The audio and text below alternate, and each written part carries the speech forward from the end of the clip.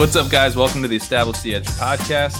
I'm your host, Pat Corain, and with me is my co-host, Mike Leone of EstablishTheRun.com. Mike, how's it going? It's going pretty well. Getting ready for the season. It's in a weird way snuck up on me, with no preseason and with the COVID stuff, like earlier in the off season, just wondering if we're really going to have a season. And now here we are. We're recording this on Friday, so technically less than a week out from opening kickoff. I feel the same way. Yeah, not having those preseason games kind of remove some of the benchmarks of like feeling like that rhythm that you get into of like when the season's starting. I still kind of don't feel like I know internally when the season starts. I keep having to like check, you know what I mean? So yeah, it's like in a weird way it has kind of caught up to us, and now we're getting those final training camp cuts. And so that kind of is, making the alarm bells go off that the season really is just around the corner. So lots of stuff going on. Today, we're going to get into a couple different things. We're going to talk Dynasty. This is primarily going to be a Dynasty show. We will talk about Leonard Fournette signing with the Bucs. This is the show that I host, so I'm going to talk about it. But I'm going to save it. We're going to try our best to save it until the end, because if you've listened to me on Ship Chasing, or really if you've ever heard me talk before, if you've met me in person, you've probably heard me talk about Ronald Jones. I don't want to bore everybody with the Ronald Jones stuff. We'll try to save it to the end. If you're interested, it'll be there. But for the most part, we're going to be talking about Dynasty. My Dynasty rankings are updated to Establish the Run. I've been kind of updating them in batches throughout the offseason. With the cuts going on and things constantly changing, I'm just going to be tweaking these throughout the weekend. So they should hopefully they should stay pretty up to date. Feel free to message me on Twitter or whatever if you see anything that looks whacked. Laviska Shenault is ranked where I want him. That is not there's nothing forgetful of there going on. But if you do see anything weird, or if you feel like I'm missing somebody, feel free to reach out. But I'm going to try to tweak these as things change.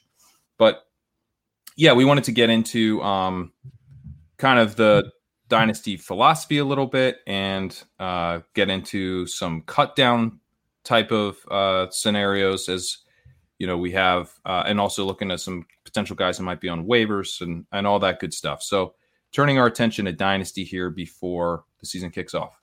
Yeah, I've got my personal FFPC leagues. The cut down day is Sunday, so I want to get Pat's take on that. But first, we'll dive into his rankings, and I use Pat's rankings pretty religiously for my Dynasty stuff. And Pat's much more experienced in Dynasty than me. I started playing Dynasty about 2 years ago, so I really enjoy the perspective. But sometimes it's difficult for me, not having experienced years 3, years 4 yet out, as to how rosters might crumple, how they might evolve. So when I look at your rankings, what I find very interesting, not just me looking at your rankings, but I've had a few friends look at your rankings, and I get a wide range of feedback. Sometimes I get people telling me, oh, he takes into account current year and present value a lot more than other people. And then I get someone else who has the exact opposite opinion, which I find really interesting with the same rankings. But I think that has to do with, especially up top, you seem pretty cognizant of present value.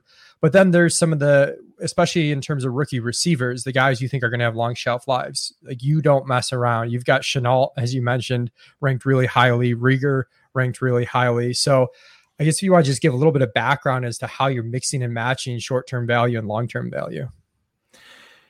Yeah, I think my philosophy on Dynasty is a little bit different than what you might consider like a mainstream philosophy, or maybe just kind of the philosophy that people kind of begin with, I guess. My goal in Dynasty is to keep my roster liquid. So I'm not that worried about like 3-year windows or what a guy might produce 2-3 years down the line. I don't think we're very good at predicting what someone's going to produce 3 years down the line. I think we're much, much, much better at predicting what a guy's going to produce 4 weeks from now. And so what you want to be able to do is have a roster where you can trade easily, and you can keep your roster fresh to compete in the upcoming season. I would also say I recommend being in leagues that are active. So like, unless it's like, you know, a league with your buddies or something where you just kind of enjoy being in the league. I would try to avoid being in dynasty leagues where you can't trade very easily, because so much of being able to maintain a long-term competitive team is being able to trade and keep your roster up to date, because we learn so much, so much changes from season to season. So that's kind of the main goal of my rankings. My philosophy is that I want to be able to keep my team liquid. I want to be able to move off guys that I don't think have as strong of an outlook entering the season, and I don't want to have to do that at a huge discount from what I paid for them. So I'm trying to keep the value of my team really high, the trade value of my team really high, while also obviously trying to make it a very productive roster. Yeah, and related to that, you have in the established to run rankings the 2020 and 2021 contract statuses. And, I've looked at an array of rankings across the industry, and I don't see people harping on a contract status a lot. I mean, like, everyone tries to balance age with current value, rookie or not rookie, but the actual contract status, you don't see referenced all that much. And it's obviously important knowing if a guy, is cheap cost control and is going to be sticking with the team versus someone where there's a contract that maybe they want to get out from in a year. So how are the contract statuses affecting your rankings? Because you can see very easily where that can fit in with what you said about maintaining liquidity.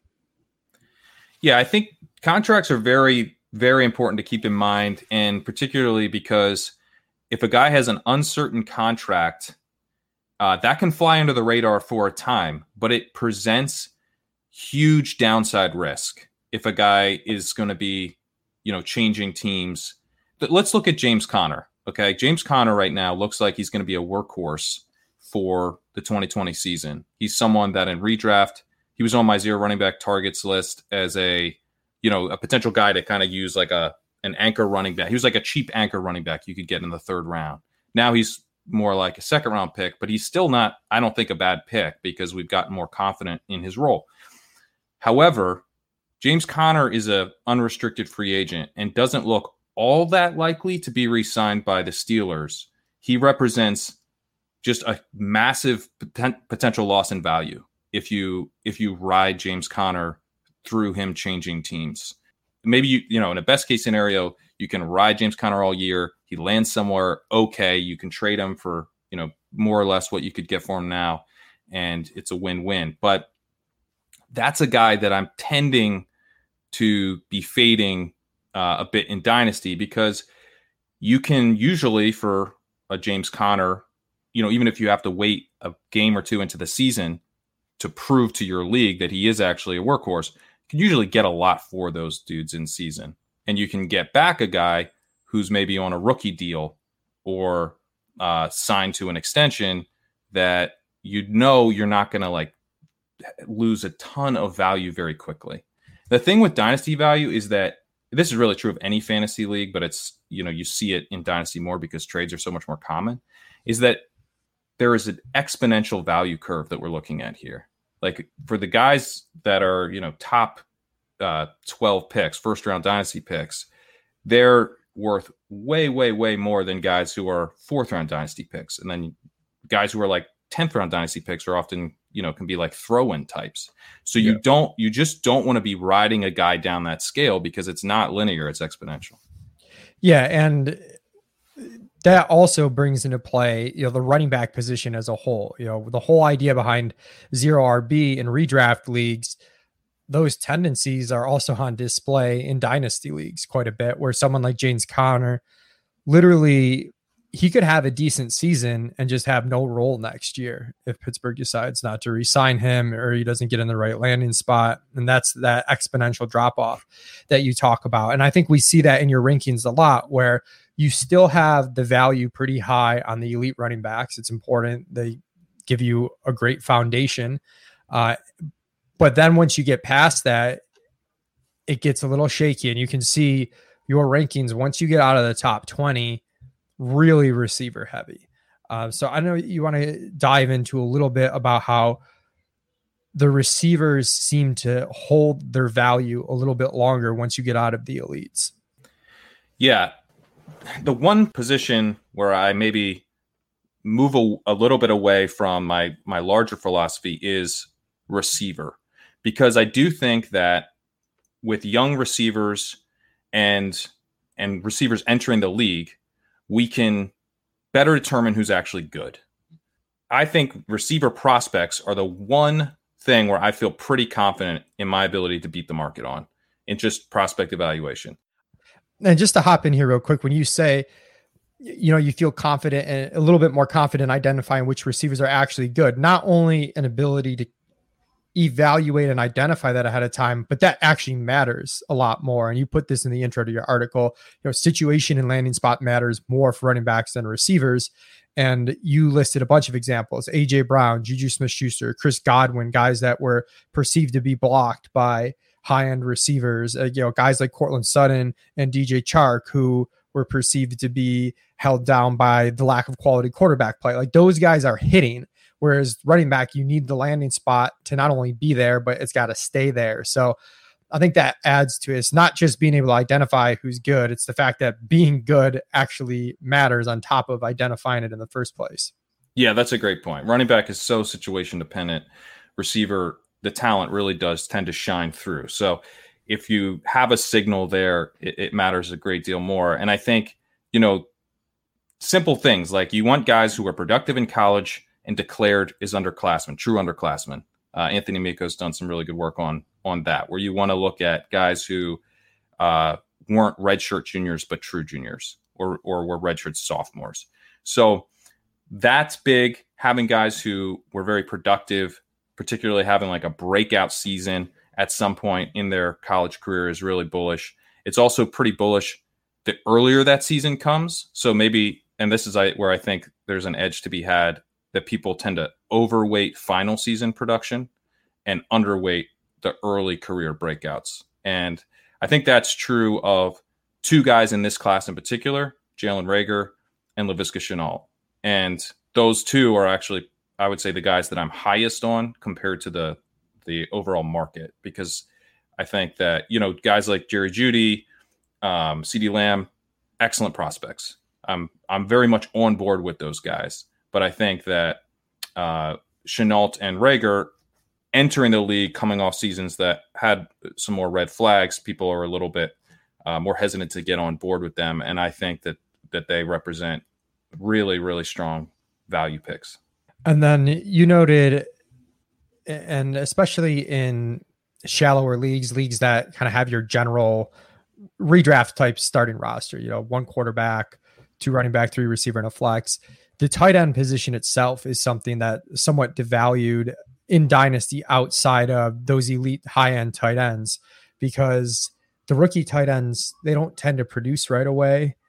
And the ceiling hit rate on those, the chance for those guys to be huge difference makers just isn't that high, that you're much better off devoting resources to the running back wide receiver position, where your chances of having, because the goal is really to have a super team in Dynasty. Especially with those smaller starting rosters, that if you don't get an elite tight end, that's fine. That's not going to prevent you. Whereas if you swing and miss on some tight ends early, like the opportunity cost there is really high in Dynasty. Yeah. And I think you need to be honest with yourself about like what your league settings are going to allow you to do at tight end. If you're in one of these shallower leagues, and I like Cole Kmet a lot as a prospect. I think he's a really interesting tight end prospect. I'm in a bunch of shallower dynasty leagues, and I'm probably going to end up having to drop Cole Kmet in most of them because I can't roster him. So, you have to be honest about, I got Cole Kmet really cheaply in those leagues because everyone realized that you wouldn't be able to roster him. But yeah, generally you want to be with tight end. I think you want to try to be looking at what the league is telling us, like what these guys are doing in the NFL for the most part, rather than the prospect profile. Though the prospect profile does matter, but we need to see if these guys are really like emerging as guys the NFL values as pass catchers. Because, with wide receivers, they're obviously pass catchers. That's the whole point of them being on the field. In the NFL, sometimes these tight ends, that doesn't end up being a big enough part of their role for them to be valuable as fantasy contributors. So I think, guys like TJ Hawkinson, Noah Fant, those are excellent prospects. And I think they were worth the high-end selections that people spent on them, but you do have to be patient, and it can sometimes be hard to actually hold these guys in the shallower leagues. I think this year's tight end class is a bit underrated. I think Cole Kmet is a really strong prospect. I think Asiasi has emerged, and people aren't really appreciating that he could be the starting tight end in New England right away. And Adam Troutman is also what? Alberto. Yeah, Alberto's not a guy that I think Alberto's someone that you'd probably have to have a pretty deep roster to really hold him because he's behind Fant. So, but yeah, I think Troutman could emerge as in New Orleans, depending on what happens with Jared Cook down the line. But again, he's more of a deeper guy. But I think Asiasi and Kmet, or even in shallow leagues, if you can find a way to keep those guys on your roster, I'd recommend doing that. To your point about a super team, I did want to circle back on wide receiver a little bit.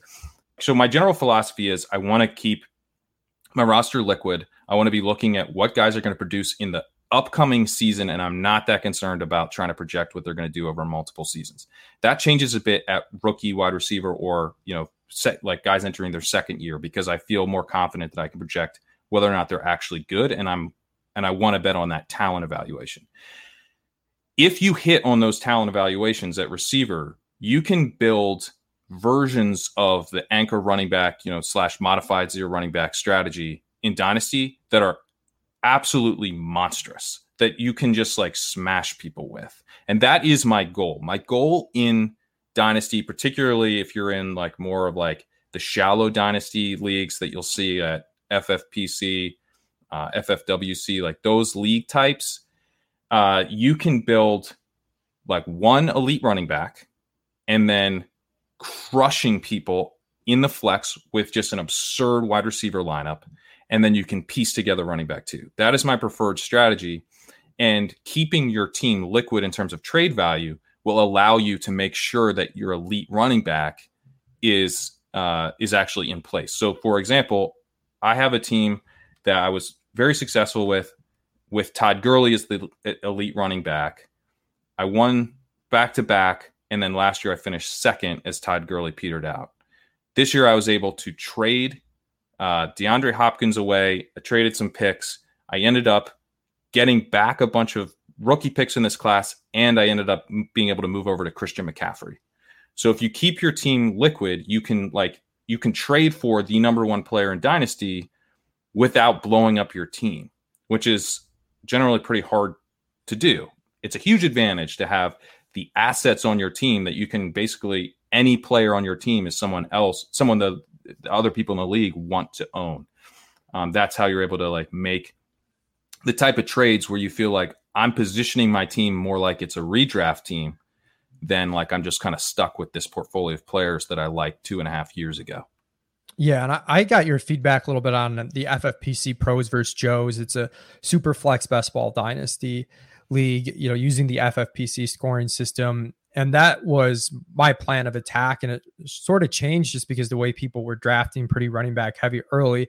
I was able to get the RB anchor with Barkley by having an early pick, and Mahomes, Lamar went before him. So, he was pretty clearly the pick. And then just loaded up on receivers. So have DeAndre Hopkins, Devontae Adams, Stephon Diggs, Robert Woods, Shenault, CeeDee Lamb. So I'm going to have a lot of trade equity down the line, even if that's more receivers than I need, even though my RB2's a little bit shaky. I've got all the zero RB guys, Pollard, Benjamin, Snell, Henderson, Scott. Like I'm hoping one of those guys hits. It's also a little bit easier in best ball where I don't have to decide which one of those guys to start each week. But you can start to see where if Lamb and Shenault hit early with the receivers I have that have current value, I have a lot of flexibility there to pick up a high-end RB2, even to slot in next to Barkley. If Shenault and CeeDee Lamb hit, I can trade Devontae Adams or DeAndre Hopkins and feel pretty okay about it with my wide receiver depth and really go all in on the current season with that RB2 in the trade market. But two other things. One off of the notion that you can build these modified zero RB teams in Dynasty. I was talking with Ben Gretsch, and he was telling me how he values the pass catching running backs that might not have huge ceilings a lot more in Dynasty than he does in redraft, just because it gives you that fillable running back guy. And this might be thinking a little bit longer term than you usually think, but those guys tend to stick around. You know, they have, if you're a good pass catching back in the league, you're a good third down back, your shelf life is extended a little bit more than the between the tackles grinder that's pretty reliant on getting a ton of carries each week. So I kind of wanted your take on that. And then also, we've been mentioning shallow versus deeper leagues, and maybe we can get into some different setups for Dynasty and how that might affect things, because I play in some pretty deep leagues, and the concept of building a super team versus having a balanced team gets a little bit trickier as you add more bench spots and, more importantly, more starting roster spots. Yeah. On the pass catching running backs, I think that they tend to be pretty undervalued. And I'm thinking about it more just in terms of like how much it costs to get them on my roster. As you say, like I'm not as sold on the idea of like I can ride this guy for 3 years, because I want to be, every year I want to be looking ahead and saying like, is Tarik Cohen someone I want to own for 2020? But generally the answer is yes, because what he costs is so little. In our league we did together. Now you're a rebuilding team, which is an important note in this. It was a startup and you decided to build a little bit longer term. Just the way the league broke, it was a startup auction. It was kind of quirky. It was all our first time doing it, but I got James White from you for, you know, I think a third, fourth round rookie pick, you know, for a team that I'm all in this year. So we're exact opposite situations, but that's just an example of the cost of, you know, some of these pass catching backs that don't have this perceived long-term upside. Yeah, right. And no one expects, and nor should they, that James White will end up being, you know, some workhorse back in the future. You know what his upside as a player is. He could have his spike season, but he's not going to turn into that running back that everyone wants, that elite running back. And so I think people are often much more willing to overpay for guys that they think maybe could turn into that next stud running back than they are to just spend those roster spots, spend that draft capital on guys who have known limitations like Tarik Cohen that are just small pass catching backs. That's just, they don't tend to hold a lot of appeal, and therefore you can get them on your roster pretty cheaply. And I think you can't only have that, but if you have that in addition to a stud running back, in addition to a couple guys that you're excited about long-term in a more higher upside capacity, then those types of backs can really help fill out a contending team. And then as far as, you know, deeper leagues versus shallow leagues, sometimes it's difficult to talk Dynasty because there's so many different formats out there. It's not like best ball where they're all, you know, somewhat versions of the same thing, you know, Underdog versus DraftKings, and, you know, we can just make some small tweaks here and there. Like I play in the primary format I'm playing in is super flex tight end premium, where you're starting, you know, 9-10 guys a week and you've got 30-man rosters. Obviously your strategy for that type of league is going to be different than when you're starting, you know, 7-8 skill players a week and you've got 20-man rosters.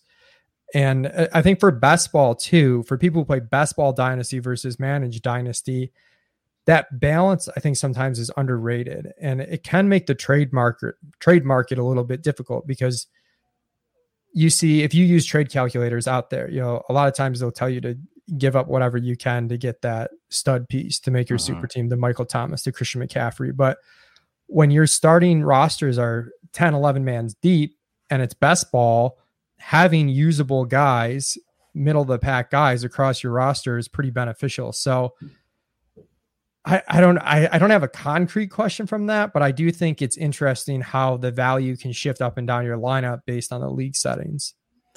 Yeah, to me, it's about ceiling and floor, and it's about position. I want, in those deeper leagues, I want to even be more heavy on wide receiver, because wide receivers are going to be more projectable entering a season.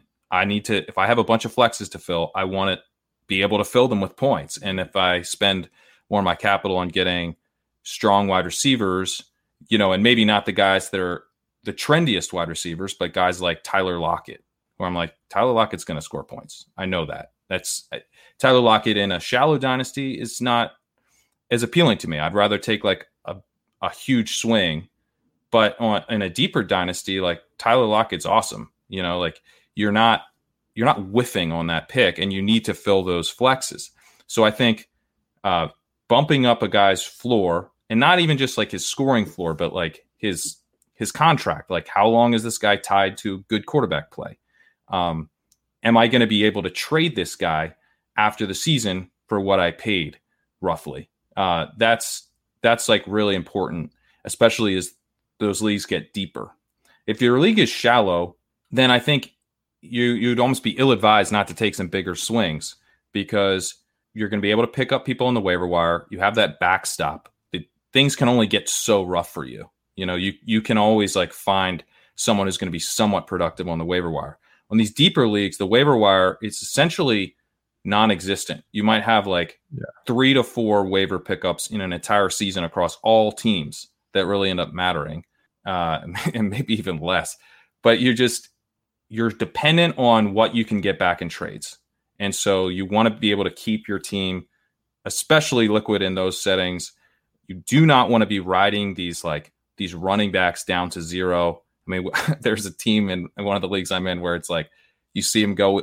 It's like last year we did a startup, and it's like Todd Gurley, Leonard Fournette, like Le'Veon Bell. And it's just like the value that it costs to take those guys in a startup versus what you can get back in a trade versus actually making yourself take that in a trade, because it can be so hard sometimes to sell the falling knife, because you just feel like now I've locked in this loss in value, and who knows, maybe you could have a rebound season, and then you end up riding this guy to dust.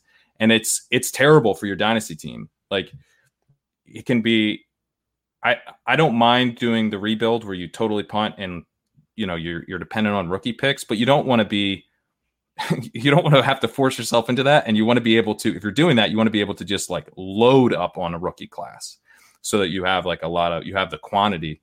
I don't think you want to take these guys to zero and hope your rookie picks will save you. So that's the biggest thing for the deep versus shallow, I think, is that you want to take a lot more big swings in the shallow leagues, and the high floor guys, I think, are much more important in the deep leagues.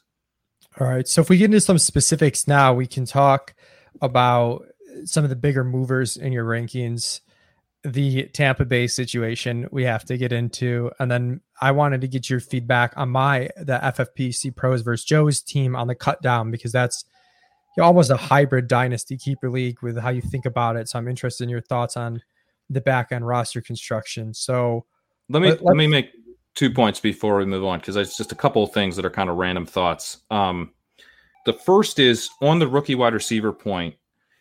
Rookie wide receivers, they do a very good job of maintaining their value or even increasing their value with limited production. So if you have a guy that looks like he's going to be involved, he needs to generally do very little to increase in value. So there's not a lot of opportunity. There's not a lot of risk with betting on those talent evaluations, particularly if you see that a guy is going to be involved early. So another reason I'm very high on rookie wide receivers, typically the ones that I think have good profiles anyway, is that I don't think there's much risk to getting to see if I'm right. And you can have huge payoff if you are. The other thing I'll say is that I've talked about trades a bunch of times now. I think it's important to don't be a dick to your league mates with trades. If someone sends you a really bad offer, just reject it. Drew Dinkmeyer, are you listening? You want people to send you trades. People who send you really bad trade offers often have no gauge of market value, and they may send you a really bad trade offer that's actually in your favor. So just reject, be nice, and hopefully you end up getting something that falls into your lap, which I've gotten. Like I have Travis Kelce on that team I mentioned earlier.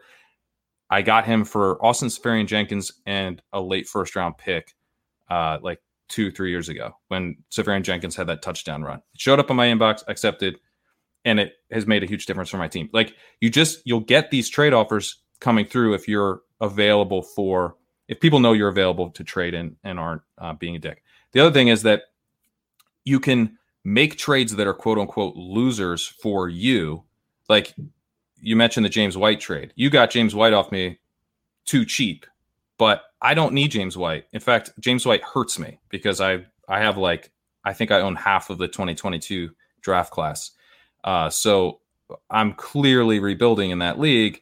Actually, James White's points are like a negative for me. So I'll give him away. And I told the league, like, hey, come get the veterans that I took in this auction. So, or if you want to move, let's say you want to move down a couple picks in a rookie draft because you don't like the guy who by ADP would go there. It's okay to like lose that trade, to not get enough based on market value to move down, because the person who feels like they're winning a trade may be more likely to come back to you in the future. And you weren't going to take the guy who you're supposed to quote unquote take there anyway. So you getting anything on top is actually also a win for you. It's a win-win. This is a point that Sean Siegel makes all the time and is both one of the most fun people to trade with in Dynasty leagues and consistently crushes in Dynasty. And I don't think that those things are correlated like intentionally. It's not an accident. So those are just kind of two random points. Yeah, you don't have to win every trade by market value. You know, if it's putting your team in a better position and also helping another team, you know, they're going to be more open to trading with you in the future. And yeah, maybe you could have squeezed them out of a little bit something more short term, but that might salt, you know, the trade, muddy the trade waters for you in the future. But enough stalling, Pat. Ronald Jones, Leonard Fournette. Made people listen to 30 minutes of Dynasty talk. This is what the people are here for. So I watched your part of your ship chasing, which went live serendipitously about an hour after. Maybe you were live when the Fournette to the Bucs news broke. I don't remember the exact time. It was about an hour or two after. Yeah. Yeah. You were having some internet struggles. It seemed like just a tough scene. I wrote in the Periscope chat that it was tough to watch because you were still lobbying for Ronald Jones in the 8th round of a redraft. So you just got to talk me through this whirlwind of events for you, loading up on Ronald Jones all off season, fading Leonard Fournette all off season. And then, you know, this happened. So what's your take?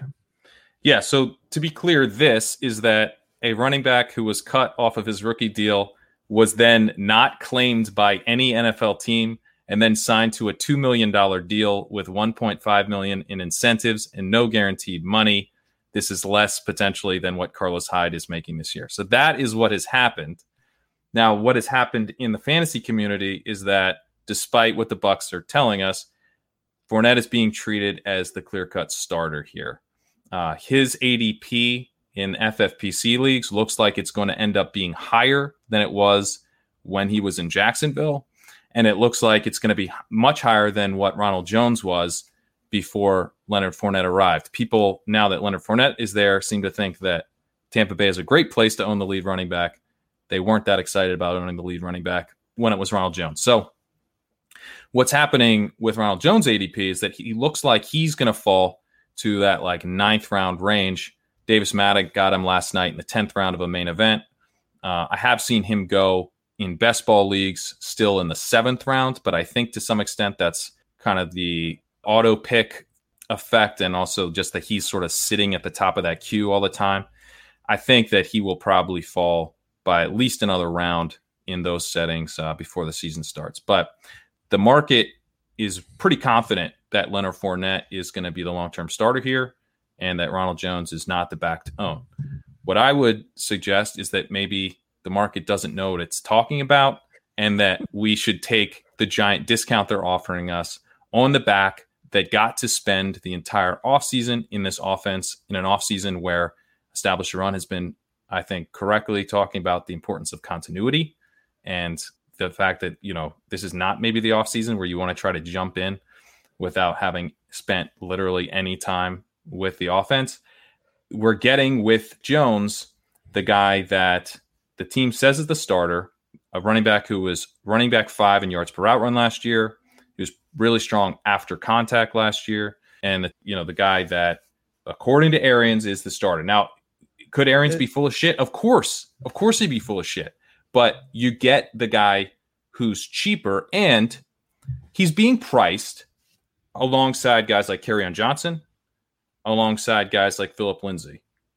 I think that we have an ambiguous backfield here that's far more ambiguous than what we're looking for in those backfields. Like DeAndre Swift is not going to end up being like a true rotational running back this year. Once he gets healthy, he's going to have a fairly significant role at some point. Melvin Gordon is not going to end up being a rotational running back behind Phillip Lindsay. There is a chance that Leonard Fournette is a rotational running back behind Ronald Jones if Ronald Jones is able to start the season strong. It looks like he should get the majority of work in week 1. If he capitalizes on that opportunity, he could fend off Leonard Fournette. I think the most likely scenario is that this devolves into a running back by committee where both guys are pretty suspect at their current ADPs or have kind of spike weeks and are end up being better. Like, I think Jones is probably better in best ball in the 9th round range because it could be kind of hard to know when to start him once the season moves along. But taking Leonard Fournette in the 5th round or whatever is you're lighting your draft capital on fire. And I want to bet on the cheaper guy in an ambiguous backfield. And the market, again, is letting us get a discount on Ronald Jones. Yeah, I'm with you on the Fournette fade. I think this just shows how poor of a pick he was in redraft, where he basically signed in the nut spot for him, in my opinion.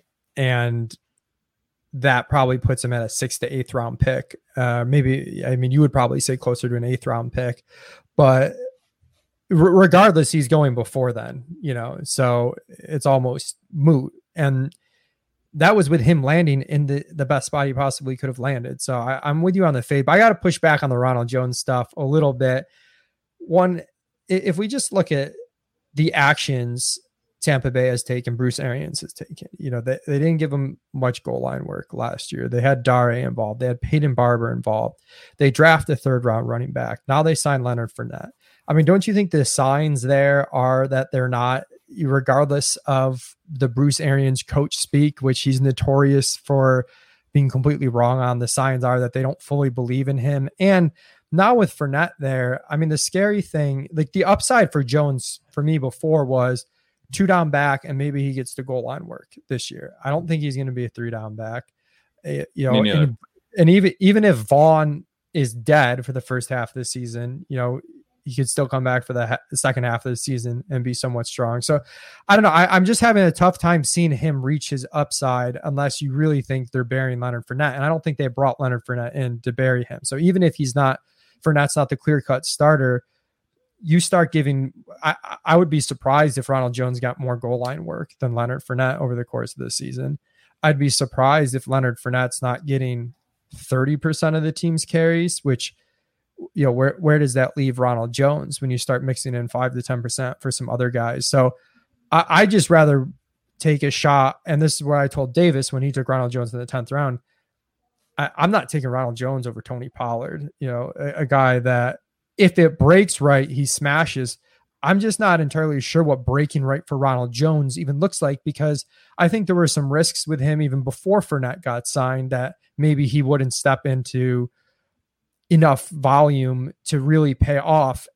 So now he needs something to happen to Fournette, and you still might not pay it off. So I kind of feel like this is a cut your losses and let someone else take him in the 10th round type situation. Yeah, the Tony Pollard point's a good one. I think it's just so much easier to see how he becomes like a top 5 running back play and, absolutely crushes. He does need an injury. I think that what Ronald Jones offers is, this is the classic thing of this is an ambiguous backfield. We don't know how they're going to break down the touches. People seem very confident that Leonard Fournette is going to ultimately get the lion's share of this work, but we don't know. And so we want to be price sensitive and take the cheaper guy. And Ronald Jones is by far the cheaper guy now. So just take neither of them. You could take neither of them, but I think, like Antonio Gibson was a guy that early in the offseason, I was like, let's take him in the 10th round. I know it feels pricey. Let's do it. And it feels kind of gross because you just don't know how it's going to break. Now you'll never see Antonio Gibson in the 10th round because things got less ambiguous. And I think what we could be looking at is, after week 1, Ronald Jones could have gotten the clear-cut start. He could have gotten all the goal line work, and he gets 3 receptions on early downs in that week 1 matchup with the Saints, where Leonard Fournette really hasn't had a chance to establish himself whatsoever. At that point, we're going, maybe we were wrong about who's actually going to get the lion's share of the work here. I think that I would not be surprised if Ronald Jones ends up getting the majority of goal line work. Leonard Fournette was absolutely terrible in the goal line role last year. Ronald Jones was not given all that much goal line work, but the stuff that he got inside the 10 to 15 to 20 he was awesome on. So he didn't get a lot of the stuff inside the 5, unfortunately, but he got a lot inside the 10, and he was fantastic on that work. So there's no doubt that this hurts him. I don't think that Fournette's just I don't buy that he's going to be completely just a backup, or just truly an insurance play. They're going to try to work him in and see what they have. But Jones is, I think, done a better job of showing, particularly last year, that he has a higher degree of talent than Leonard Fournette. I think a lot of this comes down to, do you buy into Leonard Fournette as a talent? Well, do I, or does Bruce Arians? I mean, you're talking to a somewhat old school football coach. I mean, those are the type of people that draft Leonard Fournette 4th overall. He's got this pedigree behind him. But he was cut by the team that drafted him 4th overall. How much is that pedigree matter now? I think it does matter in the eyes of an old school coach. I don't think he cares that a team that's rebuilding and tanking cut Leonard Fournette. Now, you can obviously point to the contract that he got, which was low. You can point to the fact that no one signed him off waivers. They let him clear waivers first. But I guess it's just a feel thing for me. But I don't see Bruce Arians bringing in Leonard Fournette to have him rush the ball 25 to 30% of the time, which is, I think you need him. I think you need him to stay that low for Ronald Jones to really materialize that value. And especially when you're talking about a split situation of the early down and goal line role, not even the 3rd down role. So, I mean, that doesn't, I know it's ambiguous, but that doesn't scream upside to me when you're splitting the worst part of the role to begin with. Right. That's true. That is a major concern. And I think that LaShawn McCoy will be involved as a pass catcher, although we know McCoy is dust. So I don't think that McCoy is necessarily locked in to getting all of those 3rd down snaps. So we'll see how the pass blocking breaks out. I think that, sorry, you go ahead. Well, I think that the worst case scenario for everybody is if McCoy does end up just being kind of he's playing basically every 3rd down, kind of like Dare Ogunbowale was last year. And then Leonard Fournette and Jones are kind of in the Jones-Barber type split, and they are splitting the worst half, the less valuable role. They're basically splitting down the middle. I think there's a realistic chance that occurs. I don't think there's a very good chance at all that Leonard Fournette ends up being the lead back and Jones is backing him up. It's got to be at least 33%, a 3rd chance that Leonard. It's got to be. I just don't buy it. I mean, you just said it's ambiguous. You're saying everyone's overconfident, and here you are telling me there's no shot that. It's not no shot, but a third of the time, Leonard Fournette is just ices Ronald Jones. I mean, not ices, but I would put even money that Fournette sees more carries than Ronald Jones this year. I will gladly do a side bet with you. Okay, we can do. I don't know if you want to do my preferred side bet is the FFPC playoff challenge, so we could split one of those and whoever. Okay, and then we can galaxy brain ourselves into fading all the best plays and playing all the worst plays. Let's play all the worst. Let's play all the worst plays in the playoffs. I will bet you one of those that Ronald Jones sees more touches than Leonard Fournette. Okay, booked. Okay, bringing this back to Dynasty, do you think there's an extreme buy low opportunity on Keyshawn Vaughn or do you think is just so dusty? My thought process there is, if I don't think Leonard Fournette and Ronald Jones are grabbing the 3rd down role, LaShawn McCoy is obviously not a long-term impediment. That, maybe he's going to be a healthy scratch and you have to survive that for a handful of weeks, but it's still kind of his role to take long-term. Do you see that, or is it just not worth that materializing, given that there's absolutely no value probably the first handful of weeks of this season.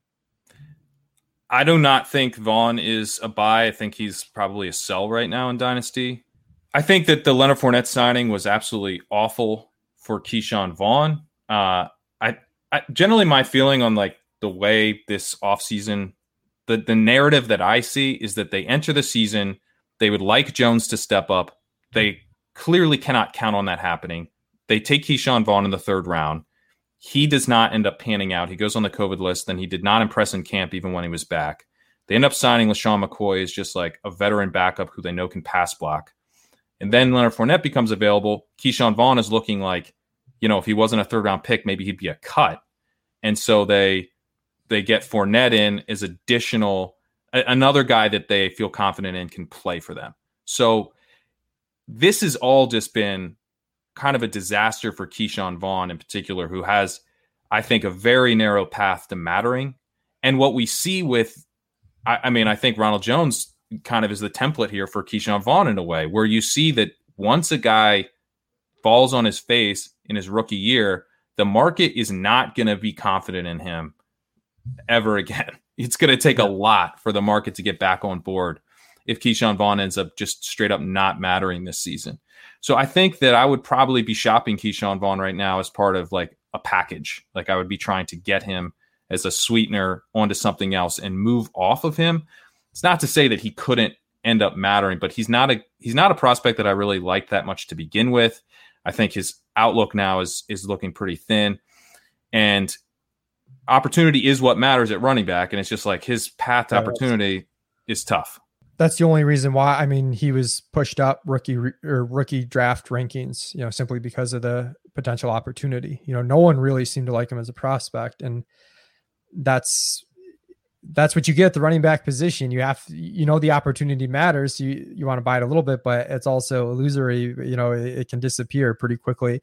So I do want to finish this now that we've assumed that Leonard Fournette is a death sentence for Keyshawn Vaughn, but isn't going to affect Ronald Jones too much. Is that? Well, that's, I think that, let's be clear though, because Ronald Jones was going in the late fourth, early to mid fifth of these best ball drafts right before the signing.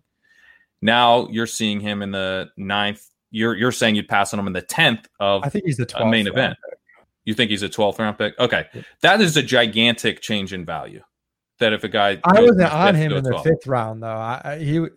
He was like a 7th rounder if I need 6, 7 guy for me if I needed it for me. Still a 6th, 7th to a 12th. Point, my anchoring point's obviously different. Right. But that's still a pretty giant loss in value. So it's not, I just want to push back on the idea that I'm saying this isn't a big deal for Ronald Jones. What I'm saying is that the market has decided Jones is dead and we shouldn't take him anymore. And I'm like, sure, I'll keep taking him then because now I'm getting like a really big discount on Ronald Jones. Whereas Leonard Fournette, you have to take him where you had to take him when he was on Jacksonville. So it's just, that's insane to me. The market has decided how this is going to play out, even though it doesn't match up with the evidence that we have from the contracts. It doesn't match up with what the coaches are telling us. I'm not saying that the coaches are definitely right, are definitely going to keep their word. I'm not saying that the contract means that Leonard Fournette can't be the starter, but it's just like, I think the market has made up their mind here in a way. Like, I don't know, like what is Kerryon Johnson's upside case without an injury? What is Philip Lindsay's upside case without an injury? Like he's going near the guys. But if those guys I think their upside's higher with an injury than Jones's is. You remove Leonard Fournette, we're right back into the spot where he was a shaky 6th, 7th round pick. But why was he a shaky 6th, 7th round pick to you? Because given how excited people seem now that Leonard Fournette, they love the idea of Leonard Fournette as the lead back in this offense. Why is Ronald Jones as the clear lead back with no Leonard Fournette not higher than that? I think with Leonard Fournette, for me, I have more confidence, rightly or wrongly, that Bruce Arians is going to use Leonard Fournette. I think the passing down role has a higher ceiling for Leonard Fournette than it does for Ronald Jones, which I know based on Ronald Jones' yards per route run might not make sense, but just based on the fact that Leonard Fournette saw a stupid amount of targets last year. And I think there's more of a case for him seeing the goal line work just because, again, it doesn't seem to make sense because when Ronald Jones did get those touches last year, he was successful, but they didn't want, they used Peyton Barber down there. Why the hell were they using Peyton Barber? And I can see them slotting Fournette in there. So I think there's a little bit more upside. I agree with you that Fournette's a fade. I mean, the market's overreacted probably because they were drafting him way too early to begin with. It's just for Jones, I see if Fournette goes down, they probably bring in somebody else. Whether it's not, they bring in somebody else. Think they bring in somebody else? No. You don't think they'd bring Dare back? Or I mean, Dare is the dusty player. He is, but they used him. I mean, they did not use Dare on first and second down. I think that McCoy being there is the same as Dare being there. It's the same guy. Those two cannibalize each other. Then neither one affects Jones or Fournette, frankly, on early. I guess I see a 2-down roll and I see the touchdown upside, which is why I started to buy in. Like I originally had Jones as you'll probably accuse me of blasphemy, but I originally had Jones, entering the offseason more of a 9th, 10th round pick.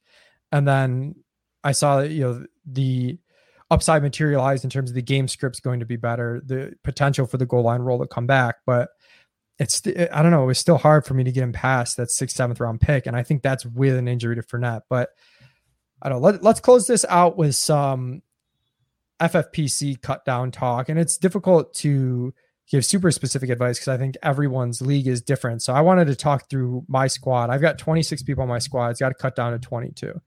And it's got to do this by Sunday. And we'll do this pretty quickly since we're running long on this pod. I know why you didn't want to start with the Rojo segment now because it went. But this is a super flex best ball.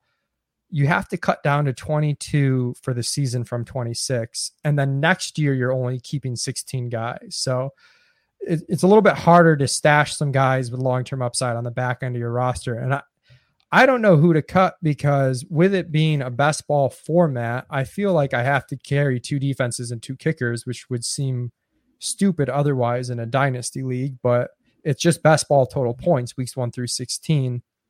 So would you carry 2 kickers and 2 defenses? And I guess the back end of my roster, I've got some of these RB stashes and Keyshawn Vaughn enters that conversation. Is he a cut? There's him, Benjamin, Travion Williams is probably an obvious cut. Rex Burkhead. I'm likely cutting these back end running backs, but curious your thoughts there. Yeah, I have one of these too. And my plan is to do 2 defenses, 2 kickers. Yours has waivers? Yes. Yeah. Okay. It's best ball, but there's still waivers throughout the season. Yep. Okay. Me too. So I think that my plan is if there's some weeks where, for whatever reason, I feel like I just have to only carry 1 defense or kicker because I can play waivers and I know those guys are going to be like, I'm going to be able to select the version of that play at those positions. Maybe I can try to do that, but for almost every week, I want to try to have 2 kickers and 2 defenses.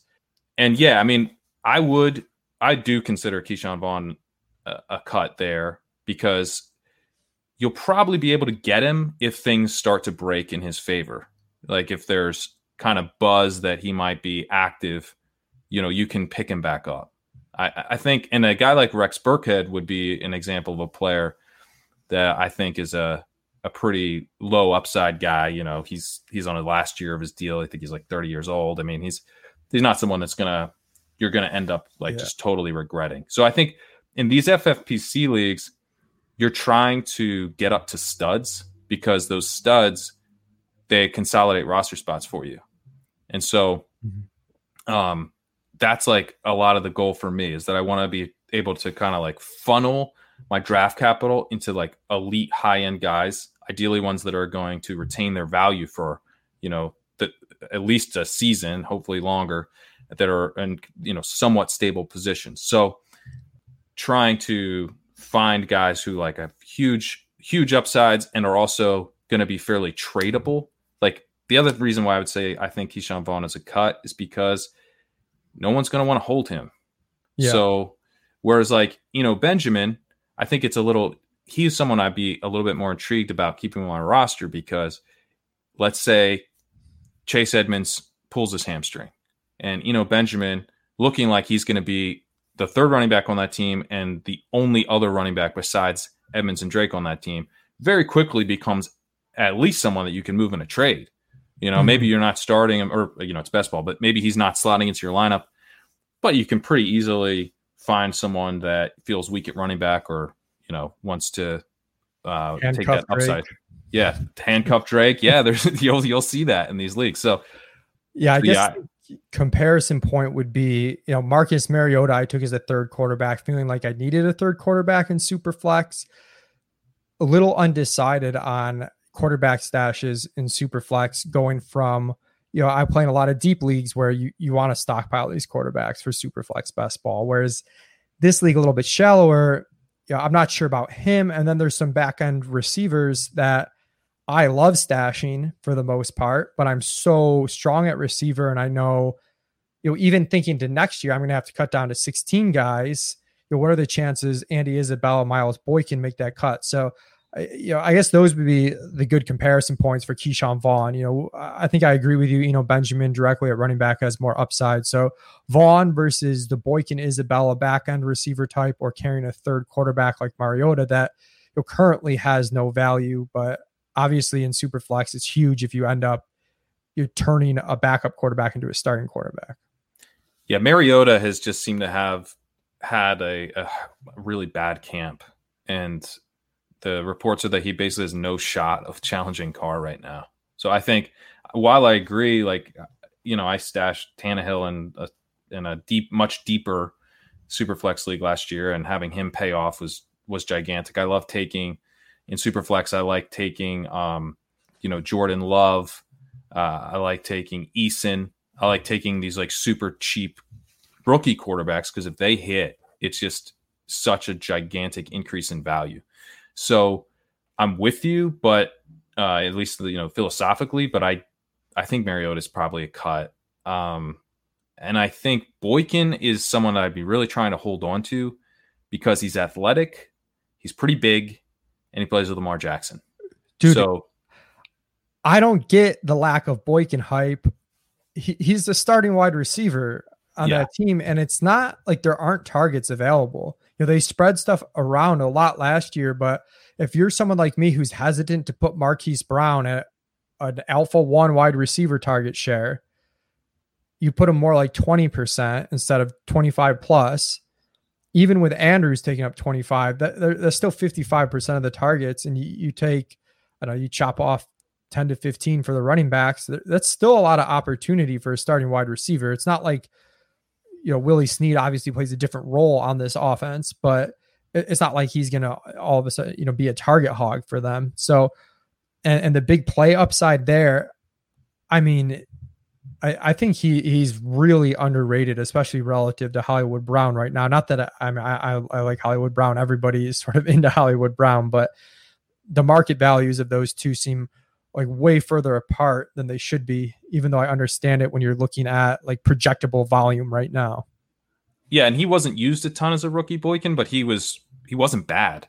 And Duvernay's had a quiet camp. I think Prochet's looked okay, but like you say, he looks like a starting wide receiver right now, and just a guy where we know how people react in fantasy. And if it's like a big, deep threat who plays with Lamar Jackson, he's super athletic, there's going to be a lot of hype around that guy as soon as he has a good game or a couple good games. The Hollywood Brown week 1 game. We just need to hit that early in the season. 14 snaps and 2 long touchdowns. Exactly. We know this offense can produce it. It's like, I don't get it either. Boykin is a guy that I have a ton of in best ball, just a ton of. He's like, I force myself to move off of him as a late round stash pick at times, because I just otherwise I would have him on almost every team. So I'm with you. I don't really understand why there isn't more hype about this guy. He fits a profile that is incredibly high upside. And I think with these FFPC leagues where you're going to be able to get wide receivers cheaply, you're just always going to be able to get wide receivers cheaply in these leagues. They're going to be underpriced year after year. So you don't want to force yourself into holding guys that, frankly, you could probably replace. And Boykin does not fit that mold to me. Boykin is a guy that if he hits, you're going to be able to trade easily. He's probably going to slot into your lineup a fair amount. And I think other people will eventually be excited about. I think Isabella is a dude that doesn't really profile as someone that is going to generate as much trade interest this year. Maybe he will if, Fitzgerald retires, but still then he's probably, the wide receiver 3 on that team, unless something happens with Kirk or, Hopkins ends up flaming out over this contract dispute that's been kind of quietly bubbling up.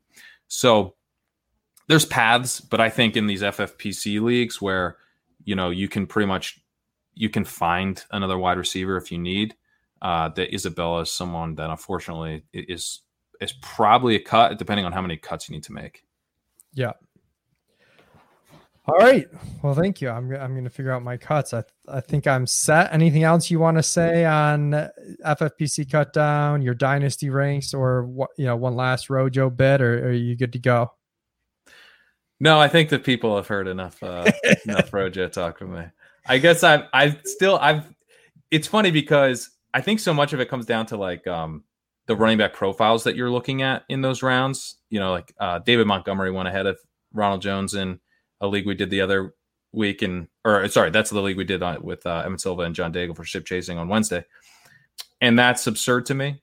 But I think like Tony Pollard, Pete was arguing for Boston Scott.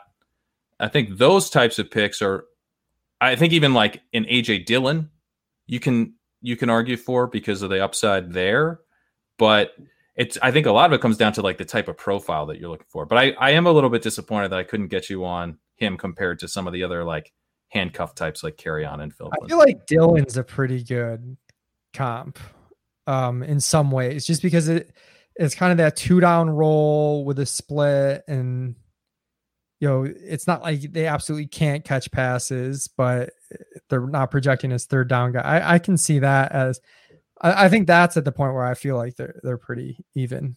Where would you take Leonard Fournette? I would take Fournette in the 8th, I think. Yeah. I can't imagine taking him over Jones.